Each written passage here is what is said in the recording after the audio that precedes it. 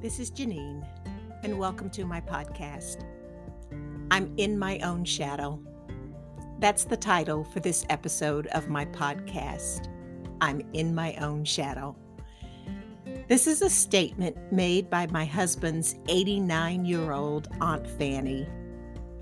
She said that to me while I was sitting with one of her daughters and my sister-in-law a few weeks ago when we were with her before the start of my husband's family's annual family reunion cookout, held every year for the 4th of July. That statement caught my attention. At first, it might sound a bit odd. She said it, and then she laughed. And the three of us sitting there had to stop and think about it. She's in her late 80s, as I said, 89, and we wondered what she meant. And then, a few weeks later, I was watching a feature on CBS Sunday Morning Show about Paul Newman and Joanne Woodward regarding an upcoming documentary on their lives. One of the quotes said about them is that they both became their best selves and did their finest work in the last act of their lives. Ethan Hawke said we all need heroes that show the end of our life as the possibility of being the best part of our lives. So I'm wondering if Aunt Fanny's statement reflects what Ethan Hawke said about heroes. I have thought often since that moment at Butch's family's reunion about what Aunt Fanny's comment could mean and how to apply it in my life and my life's purpose. I suppose it could mean many different things to people. As you hear, I'm in my own shadow. You might come up with a thought, a theme, a meaning that is your own, that aligns with you. Jason Reynolds, a best-selling author of children's and young adult literature, goes around the country to little-known towns and indigenous villages, and his mission is to encourage young people to read. But he does so without lecturing them or telling them to read. Instead, he says that the stories that exist within them are as valuable as the books that exist on the outside of them. His belief is we have to be able to imagine stories that don't exist to have a thirst for seeing more than our circumstances. And by that, he thinks they will be encouraged to read. And Jason Reynolds further says, the magic is in the minuscule, the mundane. Sometimes we think that to find solutions to a dilemma, we have to search and search. We may think that the answers must be really complicated and hard to figure out. But also, sometimes, as Jason Reynolds says, the magic could be in the mundane. And as Aunt Fanny says, if we stand in our own shadow, the answers come. So if we combine the advice of both and look within, the answer could be speaking to us from within. Now, I'm a fan of the Bridgerton series on Netflix. And in episode 8 of season 2, I heard a hidden gem. The quote was, "It is in silence that one may find truth. All one has to do is listen for it." There will be times when silence is necessary and times when it is not.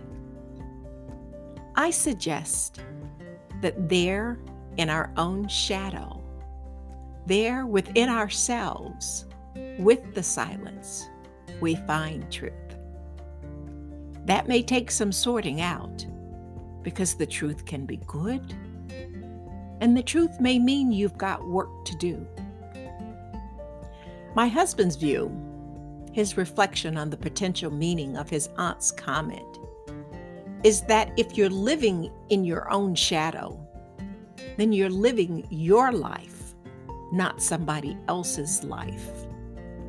Because to cast a shadow, you have to be upright, standing tall, and being who you are. As you stand up, your shadow is cast. For him, that shows, as a person, you are living day to day, and the sun is then reflecting on you. When you're confident and want to live your best life, it fits with living in your own shadow. Not needing to be like anyone else, not needing others to tell you how to be, but rather looking within for your guidance. Of course, others may give you advice, but ultimately you consider their advice and determine what parts work for you in a given situation, rather than letting your life be dictated only by others telling you what to do. You take what you learn from your life's experience and decide who you are, not what others have prescribed or laid out for you.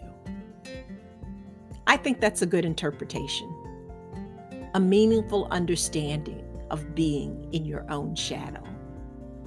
You don't cower to anyone. You stand up to who you are.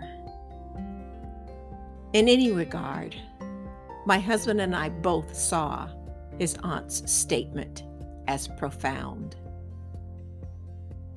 And I have relished in just sitting with her statement, thinking it through. Honestly, the more I sit with it, contemplate it, the more it makes me smile and feel comfort. I get encouragement from elders.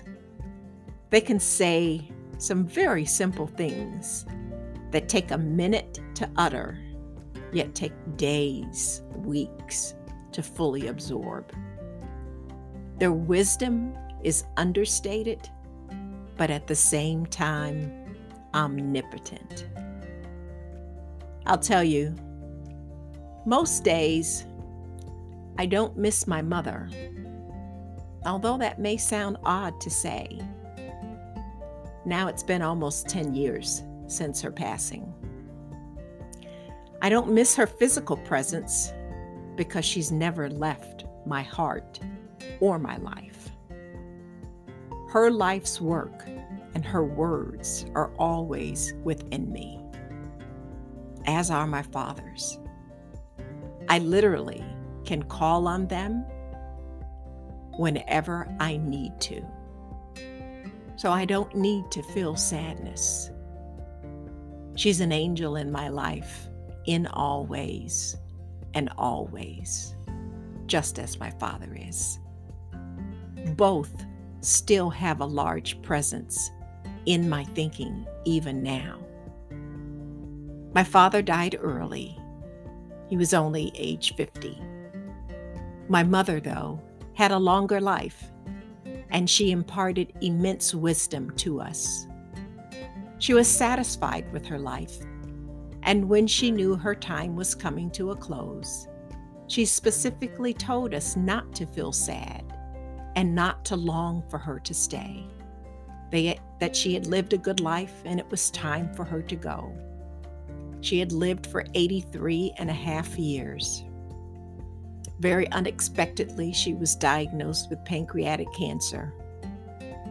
And as soon as the diagnosis was received, I knew in my heart that it would be what caused her to leave the earth and her soul to make its way to rejoining God and our dad. I was at peace with it. I believe she had taught me and my brothers and sisters and her grandchildren much about living and giving. I can even now put what she had imparted to us under the phrase that my husband's Aunt Fanny described as living in my own shadow. This month would have been my mother's 93rd birthday, and she stood upright all of the time. She stood in her own truth with courage and conviction. As my sister Bridget likes to say, she taught us to be of good courage. Maya Angelou said, "My wish for you is that you continue. Continue to be who and how you are, and astonish the world with your acts of kindness." That fits my mother, and something she would say. Maya Angelou also said, "We delight in the beauty of the butterfly, but rarely admit the changes it has gone through to achieve that beauty."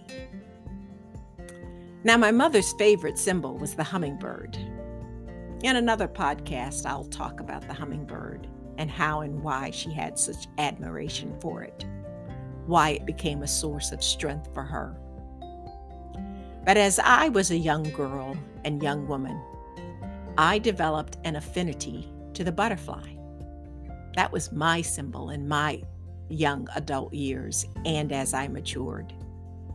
I saw the evolution of what a butterfly went through and how it achieved its beauty. And the butterfly became a source of my personal fortitude, power, and beauty.